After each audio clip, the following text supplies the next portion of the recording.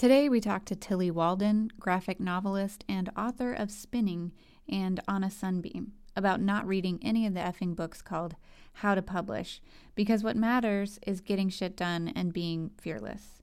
Fu does a really shitty Boston accent, and intern Lily reveals the unedited 100-word title of her forthcoming memoir.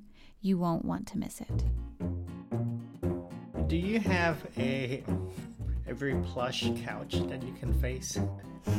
Just... A cat. Do you have a cat? Yeah, use your cat. Surround your microphone with a cat. furry cat. Open the floodgates to a family of cats. I'm a cat person also. Oh, me too. Too. I mean, a cat would convince me not to vape. So before we start, I just need to let everybody know Jess won't be here today. Tillie, Jess is our normal co-host. Well, normal is relative. Jess, we miss you. We hope you feel better. And maybe if we're lucky, Fu will do his Southie accent for us in honor of our Bostonian friend who can't be here. Amazing. How you like them apples? Okay. That's terrible. I'll get it right. Okay. I'm Kate Martin Williams, I'm Lily Wolfmeyer. I'm Fulu. and this is Effing Shakespeare. Bye, writers. For writers. Our guest today is the graphic novelist, space opera librettist, cartoonist, and general badass of the page, Tillie Walden. In 4 years, she's published 5 books, plus a delicious little volume that's a meditation on creativity I can hardly do without, and another book forthcoming in September. Her work is a glorious sinking in. Frame by frame, we move through her stories, taking note not only of what she writes, but also what she draws into the space between words. Her worlds are built as much from the words she writes and the frames she draws as they are the gaps of breath in between. Amidst pages saturated with the color and movement of crimson fire space storms and fish ships, she's a master at capturing the beating heart moment, in a clip of dialogue just out of frame, or in the pensive reflection of a girl's face against glass. Like a good poem, Walden's art requires a reader to slow down and sink in, to resist the frenzied turning of pages, to savor. Can you build a world out of the elusiveness of deep sighs and quiet places? You've only to open Tillie Walden's latest novel, On a Sunbeam, to be schooled. Tillie, thank you so much for coming on the show. Thank you for having me. That was quite an introduction. That was lovely. And I'm really impressed with how you said fish ships, because that's really hard to say. I said it a couple times in the car on the way over, I have to admit, because if you don't say it correctly, it sounds like fish chips, which is weird and not at all what wouldn't go with the story at all. I wasn't thinking about that when I made them fish. They work so beautifully on the page, though. They're amazing. I love them. Thank you. I can remember vividly seeing Miyazaki's Spirited Away in the theater and being completely blown away. I was like, holy shit, what is he doing and how is he doing this? It's something I hadn't ever seen before. And I feel that way when I'm reading you, that visually, but also narratively, it feels so different. The way you tell stories is built differently than in the way that other people tell stories. And so this is one of those impossible questions, because I don't think it comes from the product of schooling. I think it's like storyteller DNA. Mm-hmm. But do you know how you do it? Do I know how I do it? I've been asked that enough that I think each time I answer it, I get a little bit closer to the truth, but I don't know if I'm all the way there yet to have a complete answer. But the thing that I think of is that I didn't have a lot of the typical influences as a kid that most kids do. Mm-hmm. Well, when I showed up to comic school when I was 18, it turned out there were things called Star Wars and The Wizard of Oz and Indiana Jones and a lot of just like really essential things that I missed. I was busy ice skating or I was busy doing something else. And so already I think I never felt like there was a traditional story. I never felt like there was a way a story is supposed to be told. I never thought about mass appeal. I never thought about the hero cycle or this typical plot structure. And so when I started sitting down to make stories, it was the same way I would sit down and record a dream that I had last night. It's a little incongruous. It's a little, I'm relying a lot on gut feelings and on intuition. I'm not thinking about kind of the standard things that are taught in a typical class. Also, I didn't go to a traditional college. I've never had an English teacher in my face telling me what a story is supposed to be. And I think I'm really lucky because of that. I don't have any preconceived notions. But I do think that at the heart of it, the reason my stories turn out the way they do is because I trust myself and I really trust my voice. And so when I'm making something, it doesn't matter if it's good or bad. It's just what I'm making. And I don't know the direction a story is going to go when I start it. When I started On a Sunbeam, I had absolutely no idea where it was going to go. But I trust myself. Like it's like going down in a dark cave without a flashlight. I just feel my way there. Man, that seems so liberating too, that there's nothing in there clouding your judgment as you move forward, including self-judgment, which is such a barrier sometimes.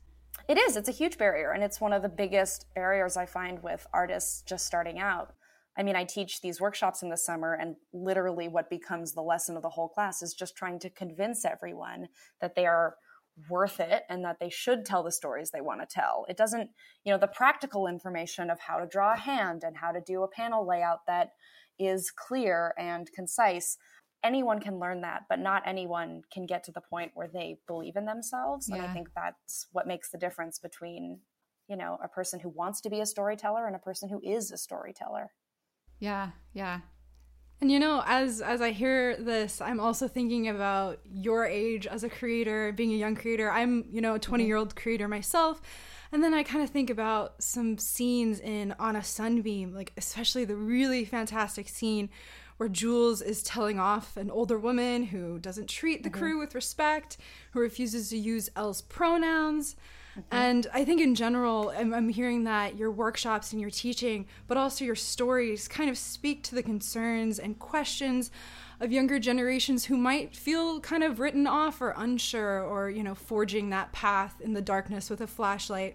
So how do you think about your role as a young creator when you're making those kind of scenes and teaching these workshops? I think about it a lot. I don't usually think about it in terms of myself. When I think about my generation and I think about all these people who are growing up with technology, and I know it's a cliche to talk about technology as kind of the plight of our generation, but I think it is. And I think that the judgment that surrounds us, both online and from our peers, is something kind of unprecedented and something kind of new. And I think it's horrible to have to grow up with these platforms and with this kind of environment. And so when I think about that and I think about the stories I'm telling, I realize that I want so desperately to create worlds where this isn't a part of it, and dealing with identity doesn't have to be a big issue. These other problems can be at our forefront instead of these ones that have been kind of manufactured for us because of the products we use. And, I also try to really think about how not a lot of people have time for stories, and not a lot of people give themselves time to either think about their own story or to consume something. Everything is very fast. Everything is very short. And I draw really long books, and I draw them traditionally with pen and paper. And I like to think that the act of doing that is something I can pass along to my students. This idea that there is still time in this world for focus. There is time for things that are not electronic. And I really try to pass that along, but it's hard. Everyone's moving at 90 miles an hour all the time.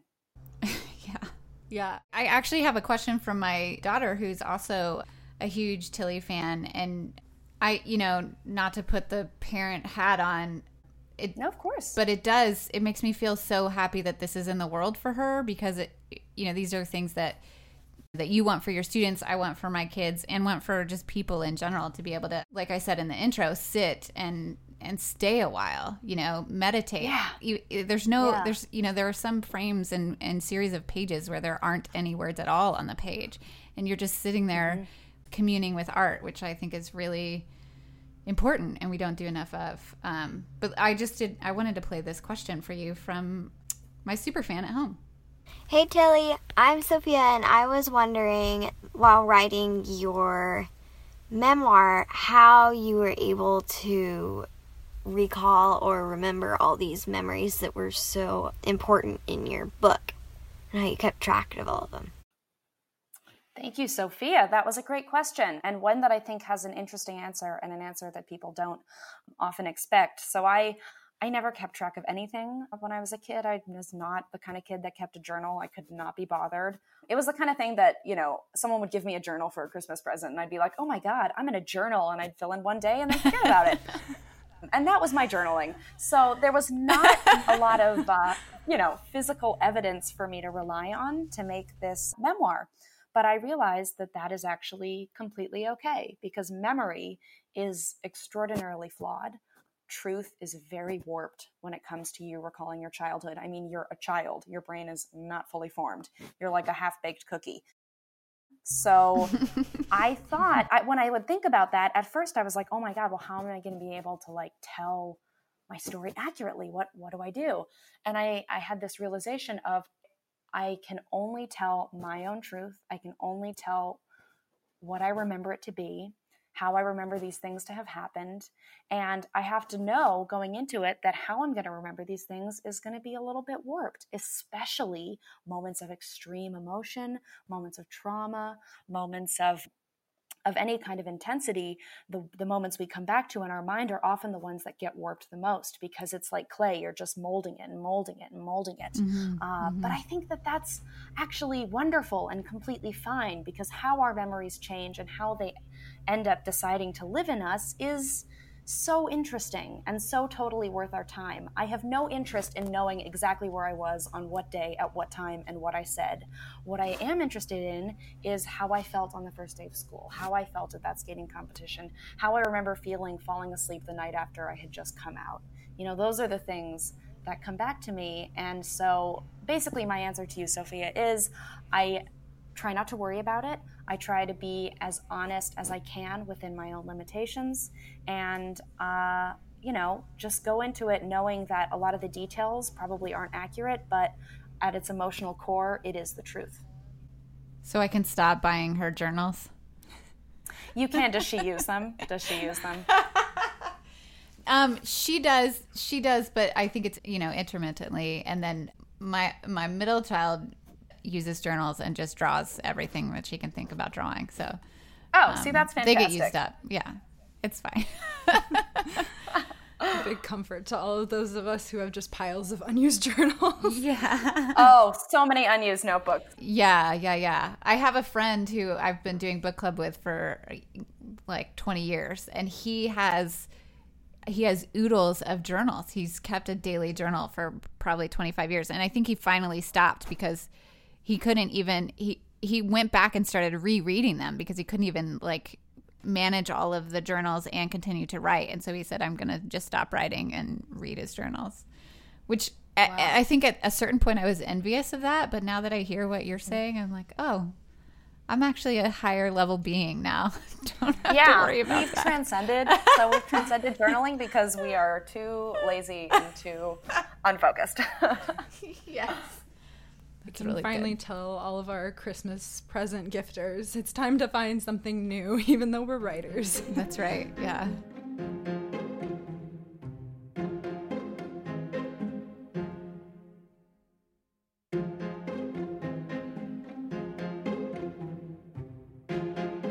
Tilly, can you talk about your publishing journey? Sure, absolutely. I'll talk about my publishing journey, but with the caveat to anyone listening who wants to have a publishing journey someday, that this is probably not how it's going to go for you. I am an exception. This is not standard. Although, to be fair, most of my friends and their publishing stories, no one is standard. There's no normal way this happens. We tell them on the show all the time, and they're as varied as our guests are. Are like, yeah, for sure. Yeah, I think that's a really important thing to understand. So it started when I was Lord, 17, when a publisher first reached out to me because they had seen my work on Twitter. This was Ricky from Avery Hill Publishing, who is now a dear friend and I've worked with on 3 books. And he emailed me when I was a senior in high school. And the only way he had managed to get in touch with me is because I had a website with an email address. And I politely, I don't even know if it was polite, actually. Let's not say that. I turned him down. I mean, I was like an angsty teen. God only knows what I said. But I said no because I was very confused about the prospect of publishing. And it just didn't seem like the time yet. I didn't feel confident in my work yet. But then fast forward to a year later, I'm at the Center for Cartoon Studies. I'm 18 and Ricky gets in touch again. And I remember he got in touch around when the snow started falling. So it must have been close to winter that year. And he said, do you want to do a book? I said, yeah, let's do a book. Why the hell not? I had drawn some comics at that point. I was feeling good. I was feeling much more myself now that I was like living on my own and, openly gay to everyone in my life. So there were a lot of factors that fueled me to say yes to this. I said yes. I published 3 books in a quick succession at the end of summer. I Love This Part and A City Inside. Mm-hmm. And somewhere along the way with those books, someone spoke to someone who spoke to someone, and an agent got in touch with me, Seth Fishman, who is my agent. And again, I'm realizing there's a pattern here. I also turned Seth down initially, and then a few months later was like, nah, no, I want you. I'm just kidding. I was attempting in this process to try to take my time, but the wheels of this industry, once they get a hold of you, can start to move very rapidly. And so it's with Seth that I got my deal for Spinning, which came out with First Second Books. And I worked with my editor, Connie, and she's amazing. And then after I finished Spinning, I was like, I'm going to take a break. I'll just make this little comic on the side. And that little comic was On a Sunbeam, which was not a little comic in the slightest. And in its initial form was 700 pages. But then Connie was like, hey, what have you been doing since we did Spinning? I was like, oh yeah, I did this thing. And so First Second published On a Sunbeam. And then now they're publishing Are You Listening, which comes out this fall. So my publishing journey is basically people asking me to do things and me saying yes. That's enormous output levels of epic proportions. It's a little ridiculous. I do understand that. It does help a lot that I very quickly, after my first book, The End of Summer, left behind my perfectionist ways. I still can be a little, I can be detail oriented and a little OCD, but for the most part, especially with something like On a Sunbeam, I could not care if like the ears were weird or the figures were the wrong size or the lighting doesn't make sense or the backgrounds change from panel to panel. I just sort of stopped worrying and thought the point of this is to tell a story, to get in these characters' space and to do something with them. The details don't matter. And so because of that, I was able to draw at this really, really fast rate. And it was also a webcomic first, right? Its first incarnation, like it existed in the world for free. Exactly. Yeah, and it still exists in the world for free. You can read the entire thing for free online, and I'm happy for people to do that. So I'm like horrified and also again envious of this. I work on my intro for my guests a couple weeks, and it sort of sits on a page, and it's on a Google Doc that like our Bloomsday team has access to. And I was like horrified at some point to realize that our new intern was reading my intro in its like various shitty incarnations, lots of different shitty, you know what I'm saying? So it was like, yes, I do. It was drafted and there was like cut and paste shit in there and like, oh, I should talk about this and this. And so, and then at a certain point I was like, oh my God, everybody's reading this right now. So there's no way I could put like a webcomic in the world that's released serially. Yes. Like it wasn't all out there at the same time, right? I mean, I put that whole like kind of messy first draft up there. And then after working with a publisher, I then updated the draft online to match the book. But yeah, I totally for a moment felt that like, oh my God, I'm letting people see that I have no idea what I'm doing with this story. Because I was putting it up chapter by chapter. And it was very clear that each chapter, I didn't know what was coming next. But I have realized this, and this is such a liberating thing to understand, is that like the stakes in all of this are really low. It's comics. The absolute worst thing that can happen is someone doesn't like it, and that is just no big deal. It's really like no one's getting hurt. No one there's just no consequences. It's just, there are consequences if your self-worth, you have some issues with that, but it's like, oh wait, these are drawings. It's no big deal. I'm just gonna make what I want to make. And it was worth it because a lot of people got a lot of joy reading that first draft, and I'm happy for that. That's a really fucking good lesson. Yeah, that takes a lot of guts, too. I mean, did you feel that fearless when you were working on spinning and thinking about releasing that? I was learning to be fearless with spinning. I was learning it. Being fearless, I don't think is something that happened for me overnight. It's been a process throughout all these years to get to this point where I could feel confident in my voice and confident enough to not worry about what other people think. So in spinning, I think spinning was my way to learn it. And then Sunbeam was kind of me reaping the rewards of what I had learned from making spinning. Right, because it's so much more personal and potentially scary. Yeah, of course. It's super scary. Being vulnerable is really scary. Facing things that I didn't even completely understand, and spinning was really scary. But I had to decide, do the pros outweigh the cons? Is what I'm going to get from this book, is that going to outweigh what is scary about doing this book? And I decided that that I was going to get enough from it to make getting through this something that I was willing to do. I have this question about balancing the writing versus the visual. Actually, this is Lily's question, but it makes sense to me too. Our other co-host, Jess, and I are constantly fighting about what's better, drafting or revising, and I hate revising with an unending passion. And she can revise all day long. It's like nothing for her to open up her document and just sit there and revise and fucking piddle all day long. And I'd rather gouge my eyes out. So I'm curious, like, what part stimulates you? Sort of the drafting and getting it down, or going back and honing it with a skips. Oh, I mean, I am so clearly team drafting. Always team drafting. Nice. It's the making of the story that is what's interesting. And here's the thing with revising. I also hate revising, but the only reason it works for me is that I have someone else who is telling me exactly what to do. There's never a point where I look at my art and decide what to change. I have no idea what to do. I do not have the education for that.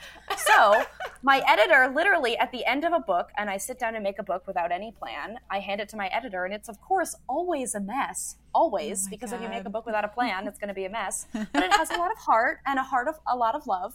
But my editor Connie is the one who sends me these epic lists of all the things to do. And a lot of the things she tells me to do are just starting points. She'll say, I want you to look at this scene, and I want you to think about this and this and this, and think about how to better get that across. But because someone else is giving me a starting point, I can do it. I don't enjoy it, but I'll do it, and I'll take it there, and it always makes it stronger. That's amazing. Thank God for other people. I can't do it. I really can't. Can Connie work with me? Can she come fix my novel too? Oh my God. She's amazing. So terrifying sometimes, but so amazing. Yeah. Well, speaking, unfortunately, as someone who does not have, an editor to catch every little thing, and therefore I miss a million things, and that's true for a lot of young writers and artists who are just figuring out how to get into the world, who are not sure how to break into getting published yet. So for you, what would you say are essential tools for people who are starting out, who want to be cartoonists and graphic novelists? Do you have suggested readings or websites that are super helpful that you use if Connie cannot, be there at the moment? Yeah, I'll tell you my response, but if it's not something that, that's the thing with creativity is if this doesn't work for you, that's okay, but this is how I would answer that question. Mm-hmm. There is absolutely no website. I don't think there's any YouTube channel or any resource that is going to tell you how to do this. I think the most important thing for a young creator is to not think about editing at all, but to think about output, to think about making as much as they possibly can, and every time they start a comic, whether it's 2 pages or 200, you finish it. That is the most essential skill. And I think part of the point of starting to make comics is learning to figure out what you want to say. And no one else can answer that question. You absolutely have to be the one to figure that out. And I think there's a lot of fear when someone starts out in something new, especially comics. So they want to figure out what the right pen is that's going to make it magic. And they want to figure out what the right panel layout is that's going to answer all their questions and cure their depression. There is no, there's nothing like that. It's just, it has to be about you and your voice. And you have to be willing to sit with yourself and develop that. And then if you have enough work made, then you can start thinking about editing. You can think about what kind of publisher do I belong with? What kind of audience do I need to start thinking about? But I think the problem is a lot of creators start thinking about that way too soon before they've actually made enough comics. If you haven't made 100 pages of comics, then I don't think you should be thinking about publishing or about any of this yet until you've proven to yourself that you do actually have what it takes, which is not a fun answer to give. I know, it's kind of a shitty answer. I want to just go to the craft store and buy pens. God damn it. I know. We all do. It's amazing. But no, I'm too much of a hard ass for that. No, I think that's good. We need to hear the tough truth sometime. My producer's nodding his head because he tells me this shit all the time. Like, stop trying to make everything perfect. Just finish the damn thing. Do it. Finish. Life is short. For God's sake, we do not have a lot of time. I blinked and then high school was over. So let's get to it. Also, the fundamental part of being a cartoonist is the fact that you make comics. So if you're not making comics, then I have a bit of an issue with that title. That's a really good point. Yeah. Yeah, exactly. If you're not drawing, you're not a comic. Okay, so get to drawing or get a job drawing. at It's Starbucks. Not that hard. Stick figures look great. Just go for it. I'm serious. Go back to some good old MS Paint. Hell yes. Hell yes. Your next book, Are You Listening?, is coming out in September. I suppose it is. Yeah. I've sort of lost track of it, but yeah, I think it is. What is it about? Wow, I haven't had to describe this book much to people, so this is rather difficult. On the surface, it is about two people on a road trip in West Texas, but it is not the West Texas that we all know. It is something is kind of wrong with it. It's a little too big, it's a little too empty, and someone happens to be following them, and they're trying to figure out what that is. They pick up a mysterious cat at the gas station. So those are the kind of, that's sort of what it is on the surface, but underneath that, it's about, I think it's about trauma. It's about sort of those people in your life who you're with for kind of a very short amount of time, but who will have a remarkable effect on you. Not those people who are with you for years, but who might be with you for a few weeks. But those few weeks can change your life. Holy shit, that sounds amazing. Oh, gosh. That I'm going to have to remember how I said that because I'm going to have to say that again. Have just a little soundbite of the podcast to pull out whenever you need to. That's right, such a good idea. That's a great idea.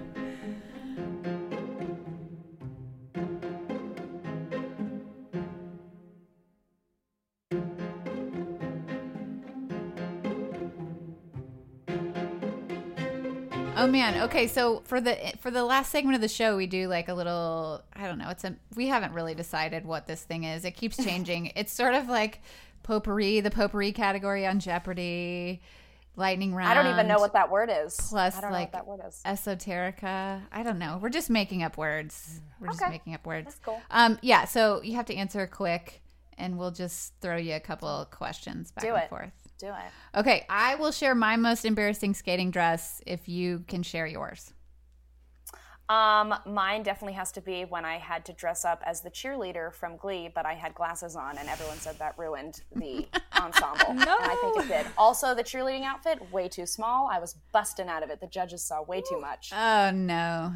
I have an unfortunate picture where I was like 12 in this hot pink tie-dye number.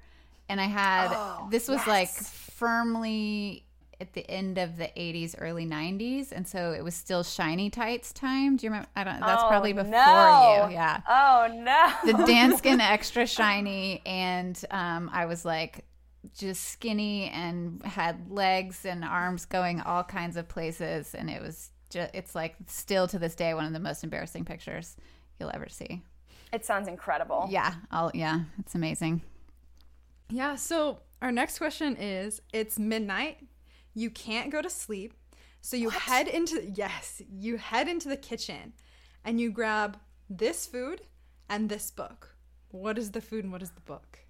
I grab. Wait, can I cook very quickly? Yes. You can't. You know what? You can't sleep. You can't sleep. You can do anything. I want grits. I want grits. Like cheese grits or just like no, just like old, plain grits with like a little butter, salt, and pepper. Yeah. And then I would pick up The Secret Place by Tana French, and that is what I would do at midnight. Oh my God, that's good. Favorite piece of fan art you've seen for a Tillie Walden character or story? Oh, Jesus. Oh, someone just handed me, oh God, where was I? At TCAF, where I just was, Toronto Comic Arts Festival. Yeah. Someone anonymously left Sunbeam fan art because they were too afraid to meet me. I don't know why people are afraid of me. I am They so just friendly. slipped it under like the table for you. Yeah. Yeah. But to whoever you are, thank you. Aww. They drew Mia and Grace in like kind of medieval outfits with swords. Oh my God, that's amazing. That is And it was best. amazing. And I was like, this is the fantasy reboot we've all been waiting for. This is like Game of Thrones meets Mia and Grace. And the Sunbeam Game of Thrones would be so much better than what Game of Thrones is doing for me right now. true. I'm sorry. Agreed. This isn't a Game of Thrones podcast. Agreed. No, we can go there. We've certainly talked about it enough. Yeah. Holy shit. God. So yeah, that wins right now. Absolutely. Well, turning around and looking at your influences and what you are fascinated by, if you were in charge of creating, directing, animating the next Studio Ghibli movie, what would it be about? What would it look like? What would the voice, what voice actors would you get? Give us the picture. Oh my God. Oh Lord, this is a really big question. Go all out. Everything. Okay. No. Okay. Here I am. So I loved the first 5 minutes of Tales from Earthsea where they had that really beautiful castle and the rest of it was shit. So we're going to take the beautiful castle. Basically, I'm recreating my first book. I want giant cats that the characters can ride around on. I want there to be lesbians. I don't want fake lesbians like when Marnie was there. I want real lesbians. What do I want? I want dark magic. I want one of the lesbians to be involved in some sort of dark magic that they get too deep in, and the other one has to basically go through this dark castle underworld to get them out, to get them away from this bad part of themselves. It's, about, saving someone. I don't know. I want this movie. I want this movie. I want the voice actors to be actual lesbians. I don't want straight voices. And preferably Japanese, because all the Ghibli movies, the characters are presumably Japanese because the creators are Japanese. I love it. That's fantastic. And I have no name for it. Maybe I should just combine all the Ghibli names into one. Spirited Castle in the Sky of Nausicaa, of the Moving Kiki. Castle. Yeah, let's do it. Kiki. And it's all a delivery service, and there's a bakery. That's awesome. Okay, lastly, we're doing a round robin, so everybody gets to play here. And I stole this from Twitter this morning from my favorite new Twitter crush, who is Sarah Marshall.